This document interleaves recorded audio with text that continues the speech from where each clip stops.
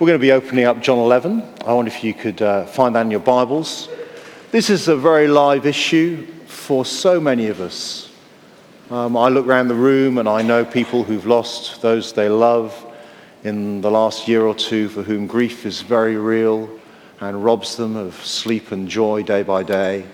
I look around the room and I see people who've got people they love who've had diagnoses that mean they're likely to die within the next year. It's a very real and live issue for us, isn't it?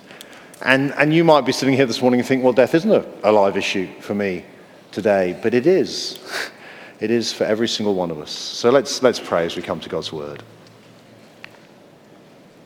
Our Father in heaven, we thank you that you're the God who speaks. Speak to us now.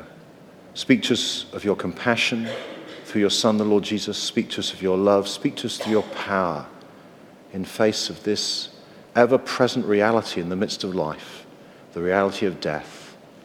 Speak to us personally. Speak to us as your people, the church, as you have promised, by your Spirit, for Jesus' name's sake. Amen. So do open up John chapter 11. John chapter 11. If you were here a couple of weeks ago, you'll know that just before the service started, I received a WhatsApp message from a friend, a guy I played rugby with 30 years ago. I'm off to a reunion on Wednesday for a team I was in. And the message said that Adrian, one of the guys that I was going to meet this Wednesday, had suddenly died. There'd been no diagnosis of anything wrong with him. He'd had a massive stroke the Friday before, and aged about 52, had died suddenly. And that reality of death is one that is ever present with us. You don't have to live very long before someone you know dies. And if you've not had a message like that, you will one day, and we don't know when. And we therefore need an answer not just for our own death, but for the death of those we love. But the problem is our society won't even speak about death. When my dad was dying in hospital, he had a brain hemorrhage and then died over about 6 months. It was extraordinary how the medical staff found it very hard to use the word death. So when it looked like he only had a few minutes to live, a young doctor ushered me into a side room and to tell me how serious things were. But all she could manage to say was, "The end is near," which it transpired is so often the case as people are dying. It wasn't. People just don't die according to a smooth curve, do they, when they're suffering illness? The next up the medical food chain, the registrar, he said later that we were in the end-of-life phase. The top dog, the consultant, all he could manage was, "He is very unwell." No one felt able to say to me, "Your father's going to die soon." Since our culture has abandoned even lip service really to the Christian hope of life after death, death's become the great unmentionable. It's a bit like Voldemort in the old Harry Potter books, isn't it? You know, Voldemort, if you say his name in some way, he has power over you. And that's the way people treat the word death. We pass away. We go to a better place. We're at peace. But very few of us seem to die these days. And as Christians, we need to be more like Harry Potter. He knows, of course, he survived Voldemort's worst, and therefore he happily uses his name. And we know the one who has conquered death. We know the Lord Jesus Christ. So we need not fear the word death. You see, death is not the end. It is a defeated enemy. John's Gospel, as you know, has been written so that you might have faith, you might believe in the Lord Jesus, and by believing in him, might have life in his name. And what we're looking at in John 11 is this seventh and greatest sign to show us who Jesus is. God has given us this chapter of the Bible that we might believe that Jesus is his Son and enjoy life, not just life now, but life forever with him. That is why this chapter of the Bible is here for you this morning, that you may know certainty in the face of death and the death of those you love. So we're going to look at 3 shocking things that Jesus says in this chapter. Here's the first thing he says. Jesus says, "I'm more important than life and death." Jesus is more important than life and death. I guess that might have troubled you in the first section of our reading, didn't it? That he hears Lazarus is sick, so he doesn't go and heal him. John leaves us in no doubt. Lazarus is very sick. He leaves us in no doubt as to Jesus' relationship with the family. Do you see that in verse 2? This Mary, whose brother Lazarus now lay sick, was the same one who poured perfume on the Lord and wiped his feet with her hair. So the sisters sent word to Jesus, Lord, the one you love is sick. So when Jesus says in verse 4, this sickness will not end in death, no, it's for God's glory, so that the Son of God may be glorified through it, the next thing you expect to read is, and then Jesus pegged it off to Bethany and healed Lazarus before it was too late. Or at least, then Jesus sent a message to Mary and Martha, do not worry, believe in me, Lazarus won't die. Especially when John really rubs in the way Jesus feels. Again, verse 5, now Jesus loved Martha and her sister and Lazarus. So what on earth is going on in verse 6? So when he heard that Lazarus was sick, he stayed where he was for 2 days. It's actually worse than that. That word so means therefore. In other words, because he heard Lazarus was sick, he stayed where he was for 2 days. Because he loved this family, he didn't go and heal Lazarus. Now, admittedly, it was dangerous to go back to Judea. The disciples remind him of that. They remind him that the religious authorities, the last time he was there in John chapter 8, had picked up stones to stone him to death. But look what Jesus says in verse 9. Are there not 12 hours of daylight? Anyone who walks in the daytime will not stumble, for they see by this world's light. It is when a person walks at night that they stumble, for they have no light. In other words, he's saying it's not about my safety. It's about me walking in the light, me doing God's will in the daytime. That's what it is, to walk by the light. So I'm not worried, says Jesus. No, this delay is God's plan. It's got nothing to do with the danger Jesus faces back in Bethany. I love the next little exchange, don't you? It's so real. Jesus says, our friend Lazarus has fallen asleep, but I'm going there to wake him. So the disciples say, that's great. Nothing like a good kip, and you soon feel better after that, isn't it? It's like advice from your gran. So the problem is that falling asleep in the Bible also means to die. So verse 14. So then he told them plainly, Lazarus is dead. And if you think that's a bit blunt, verse 15, try that. And for your sake, I am glad I was not there, so that you may believe. But let us go to him. And spurred on by Thomas's bravado, off they go. The length of your life is not the most important issue that you face. The length of your life is not the most important issue that you face. You see, we live in a world that often thinks that quality of life is much the same thing as quantity of life. What really matters is to live for as long as possible. But that's not what the Bible says. What really matters is that you come to know God through belief in his Son, Jesus Christ. That's Jesus' mission, to give eternal life, which is not primarily about quantity, but about quality. We've seen this in John. It's about a relationship with God as your Father through his one and only Son, who gives up his life for you that you might be secure in that loving relationship every day you live on this earth and then forever through death. And that's why Jesus says in verse 4 that Lazarus' death is for the glory of God. It's about God's Son being glorified. Because the purpose of Lazarus getting sick and dying is that people might see how wonderful, how powerful, how loving, how compassionate, how tender, how faithful the Son of God is as Jesus raises him from the dead. And Jesus deliberately waits until Lazarus is dead. He could even be glad that Lazarus has died, because Lazarus' death is to help people believe in Jesus. And that is the most important issue that every human being faces. Well, we used to have pinned up in our kitchen in our last house orders of service from funerals that we've been to of people we knew, loved. You know how there's often a picture on the front of the funeral order of service? It was quite a sort of gallery, really, but it was a sobering reminder as you sat at the kitchen table. There was Chris, 39, he died in a car accident. Peter, 56, he died from a brain tumor. Mark, age 62. Pauline, age 56, she had breast cancer. Mark McKinley, age 39, he had a moped accident and then died from complications later. Abu's dad made it to 87 before Parkinson's finally ended his life. My dad was 75 when he had that brain hemorrhage.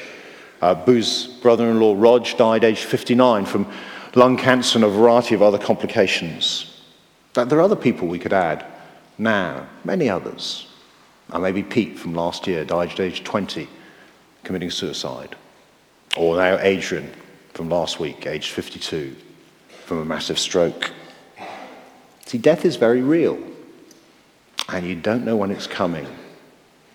And it's a sobering reminder to us who believe in the Lord Jesus Christ that it's more tragic that our friends and family don't know him. They don't have the beautiful eternal life that he offers. That's more tragic than that they die young. See, we were created for more than this life.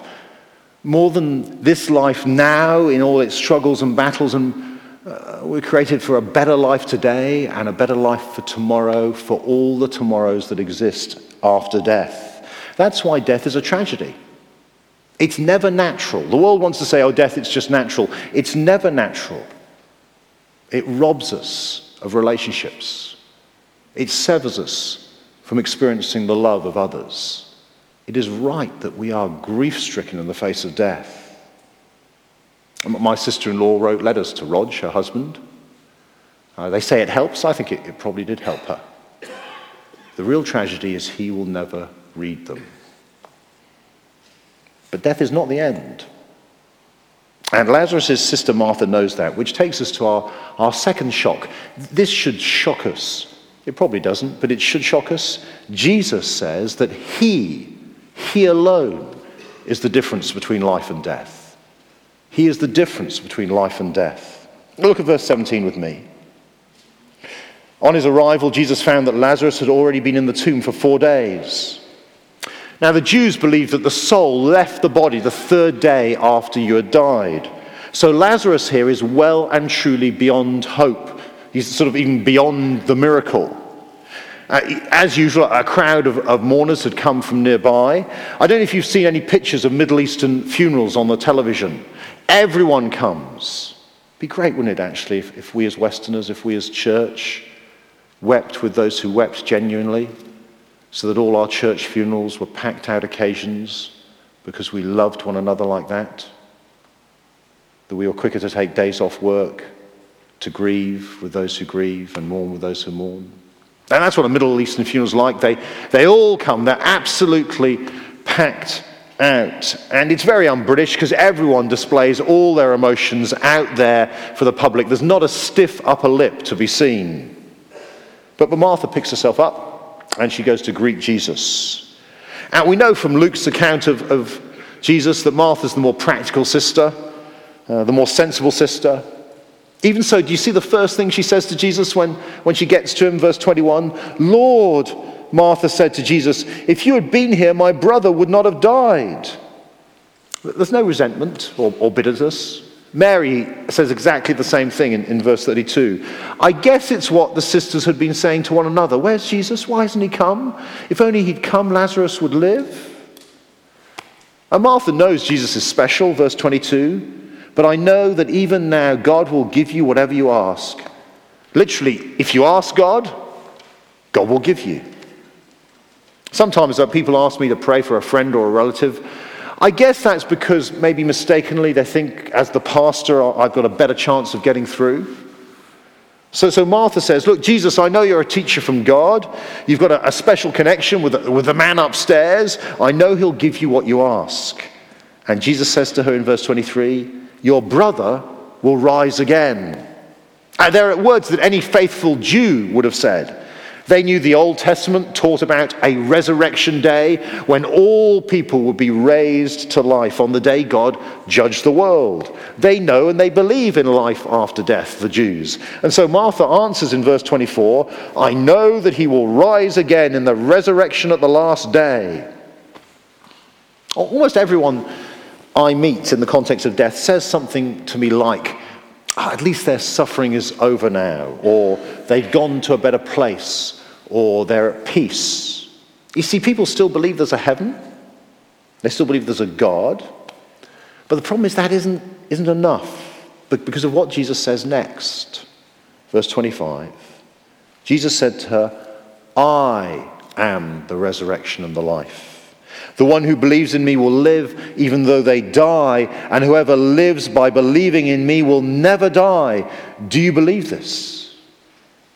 Just saying I am would have brought raised eyebrows from amongst the Jews, because it's echoing the name of God in the Old Testament. I am who I am, Yahweh. But if the way Jesus alludes to him being divine is subtle, his claim next is blindingly obvious, isn't it? I am the resurrection and the life. The one who believes in me will live even though they die. Resurrection life is to be found in one place. Me, one person, Jesus Christ. You must come to me if you want to have life after death, says Jesus. If you want to enjoy that relationship with God that starts now and stretches on into eternity. The one who believes in me will live even though they die.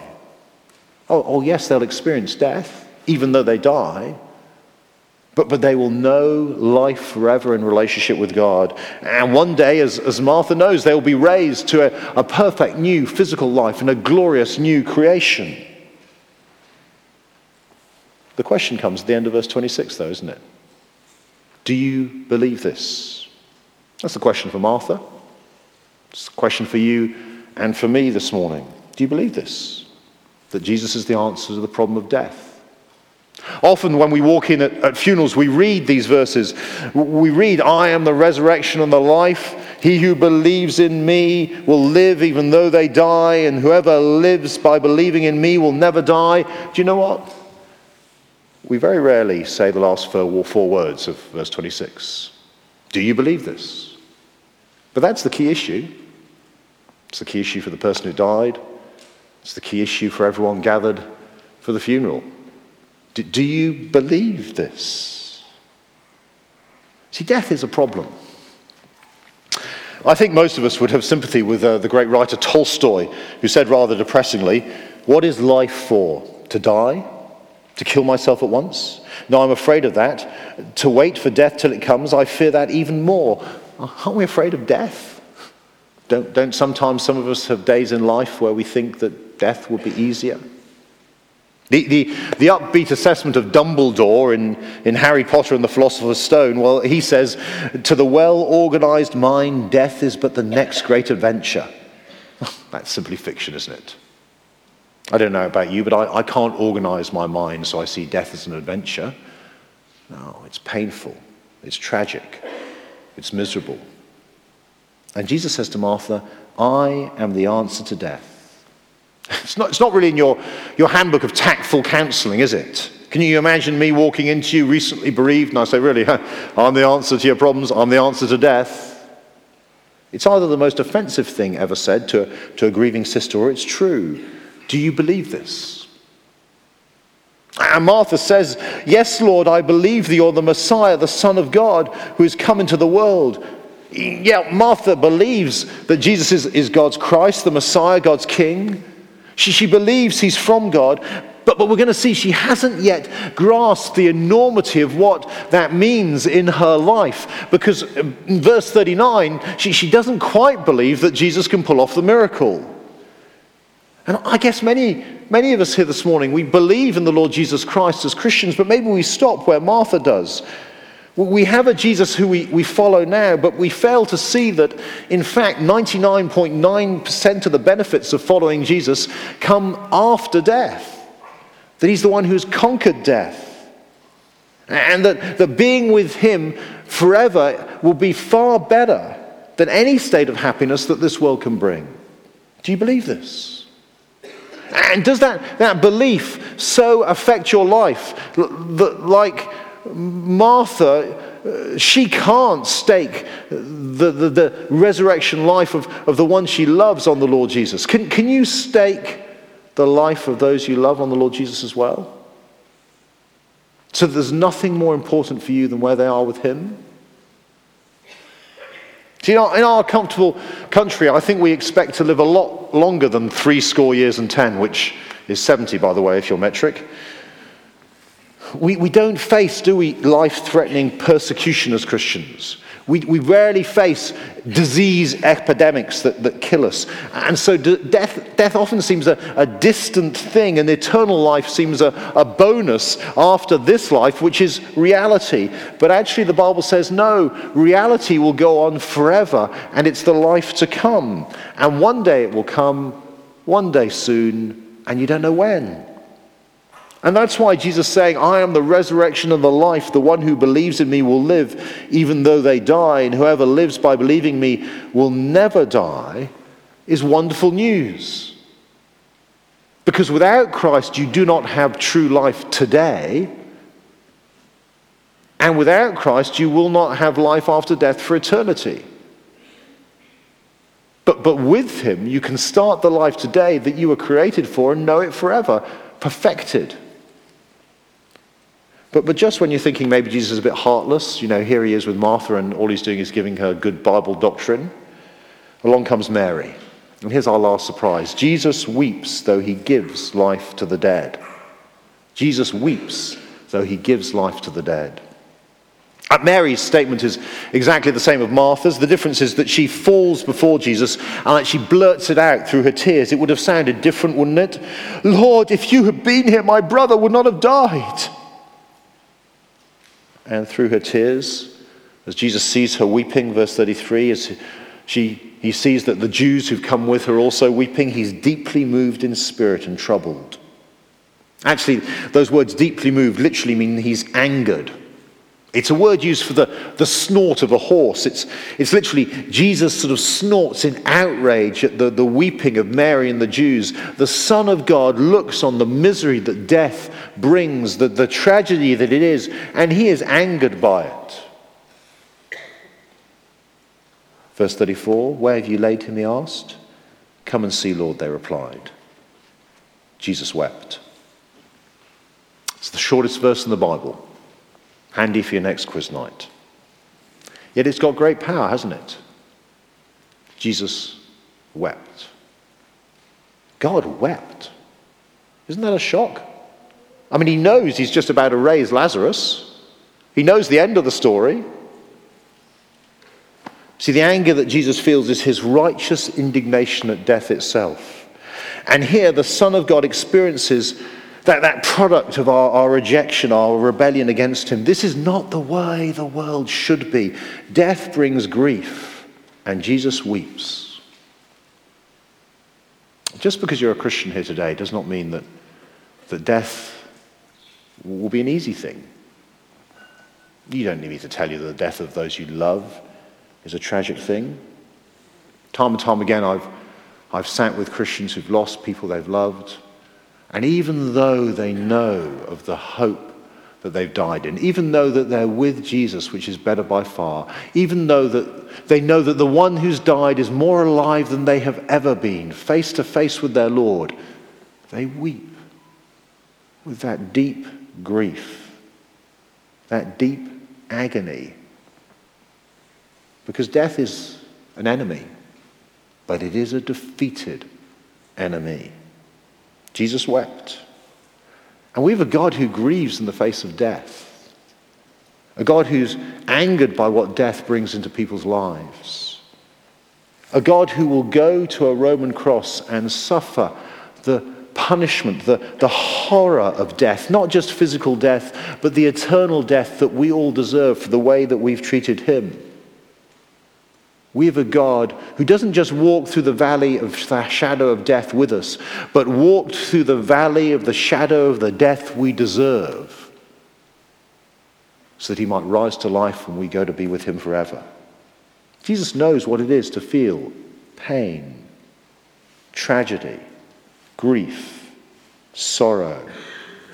Did you remember what he cried out on the cross? My God, why have you forsaken me? He knows what it is for the perfect relationship he has with his Father to be torn apart as he takes the punishment for our sins. God knows what it is to lose someone you love. He knows our grief. There is no one more sympathetic than our God. Perhaps we should stop praying for people to live longer. Don't know whether we should or not. But perhaps we should pray for people to die well. To die in the certain knowledge that God, in the person of his Son, is with them through all that they're experiencing. He knows their sorrow and grief. He knows the grief and sorrow of those gathered around the bedside. And he draws close in love. That's what Jesus does here, isn't it? The Jews watching the scene have it right, verse 36. See how he loved him. Yes, he loved Lazarus. Jesus loves deeply, personally. He loves individually. It's not just Jesus loves people, he loves Lazarus. He loves you. Not just you corporately, but you personally. But some of them said, could he not, he who opened the eyes of the blind man, have kept this man from dying? Yes, he could. And that's exactly what happens next. It might not surprise you because you've known who Jesus is for some time. It's one of the great dangers as Christians. We can become a bit familiar with the gospel accounts. But this was a big surprise for the people watching. Verse 38, Jesus, once more deeply moved, came to the tomb. It was a cave with a stone laid across the entrance. Take away the stone, he said. But Lord, said Martha, the sister of the dead man, by this time there's a bad odor, for he's been there 4 days. Martha's so like us. I believe. No, really I do believe, but let's not risk putting that to the test, shall we? And I believe you, but I know you're over death, but I think I won't risk that prayer. But Martha's going to see God's glory. It's what Jesus promised his disciples at the beginning of the chapter. So he prays out loud to his Father because he wants them to believe in him. That's what he longs for them. And then verse 43, when he said this, Jesus called in a loud voice, Lazarus, come out. And I love the next little words, next 5 words. The dead man came out. They're great, aren't they? The dead man came out. It's just what Jesus said he'd do back in John chapter 5, call dead people out of their tombs. And now he does. He tells them to unwrap Lazarus from the clothes of death because he's been freed from death. He's not going to be needing those for a while. And in the face of the evidence in verse 45, you'll see many of the Jews who'd come to visit Mary and had seen what Jesus did believed in him. See, Jesus doesn't just say, I am the resurrection and the life. He proves it. We're going to see next week not even his enemies deny this miracle. And he proves it not primarily outside the tomb of Lazarus in John 11. He proves it as he stands in John 20 outside his own tomb on the first Easter Sunday. Alive. There for all to see. And he says, death is defeated. Come, follow me. And as we've looked at this passage, I hope you've seen that Jesus is in total control throughout it. He has the power over death. Not just Lazarus' death, but your death, my death. And the question is, do you believe this? And I hope you've seen that Jesus walks intimately alongside these weeping sisters. He answers the practical Martha with practical answers written in the scriptures. And he comes beside the weeping, emotional Mary in tenderness and love and weeps with her. There is no one who loves us like the Lord Jesus Christ. We don't have a distant, disinterested God. We have one who comes close and loves you personally and individually in your sorrow. Death is not tragic. Death is tragic, but it is a defeated enemy. Now, last week I heard about the death of my mate Adrian. I'd not seen him for 30 years. He was a funny sort of guy. He was your likable rogue, Adrian. Someone said that Adrian was like a good whiskey, warm and corrupting. He'd greet you with a smile, He put his arm around your shoulder and tried to lead you off into mischief. And then a few days later, I got a WhatsApp message. Let me read it to you. It comes from the guy who's organizing the reunion. He says this: "I've just been over to see Joe and the kids. And strange to say, Payne and his son Alf were talking a few short weeks ago about funerals. And Payne said that, in the event, he would like somebody he knew to conduct the service. And to quote him, said, somebody like David Patrick ap Geraint Berrien Jones. Anyway, Joe asked that I inquire, if it proved possible, whether that might be an option. Would you be up for conducting part of the service? Likelihood it will be Llandaff Cathedral in December." There are no coincidences with God. And 2 weeks before my perfectly healthy friend died, for some reason he wanted me to take his funeral. He always used to tease me about my long Welsh name. He's properly Welsh. I'm a fake. I don't know where Adrian stood with Jesus, but I'm going to stand at the front of that cathedral, and I'm going to say to Joe and to his children and to his grieving friends, there is a God who loves them so much that he has drawn close in the person of his Son. A God who knows what it is to grieve the loss of those you love. And then I'm going to say, he says to you, I am the resurrection and the life. The one who believes in me will live even though they die. And whoever lives by believing in me will never die. Do you believe this? Let's pray together.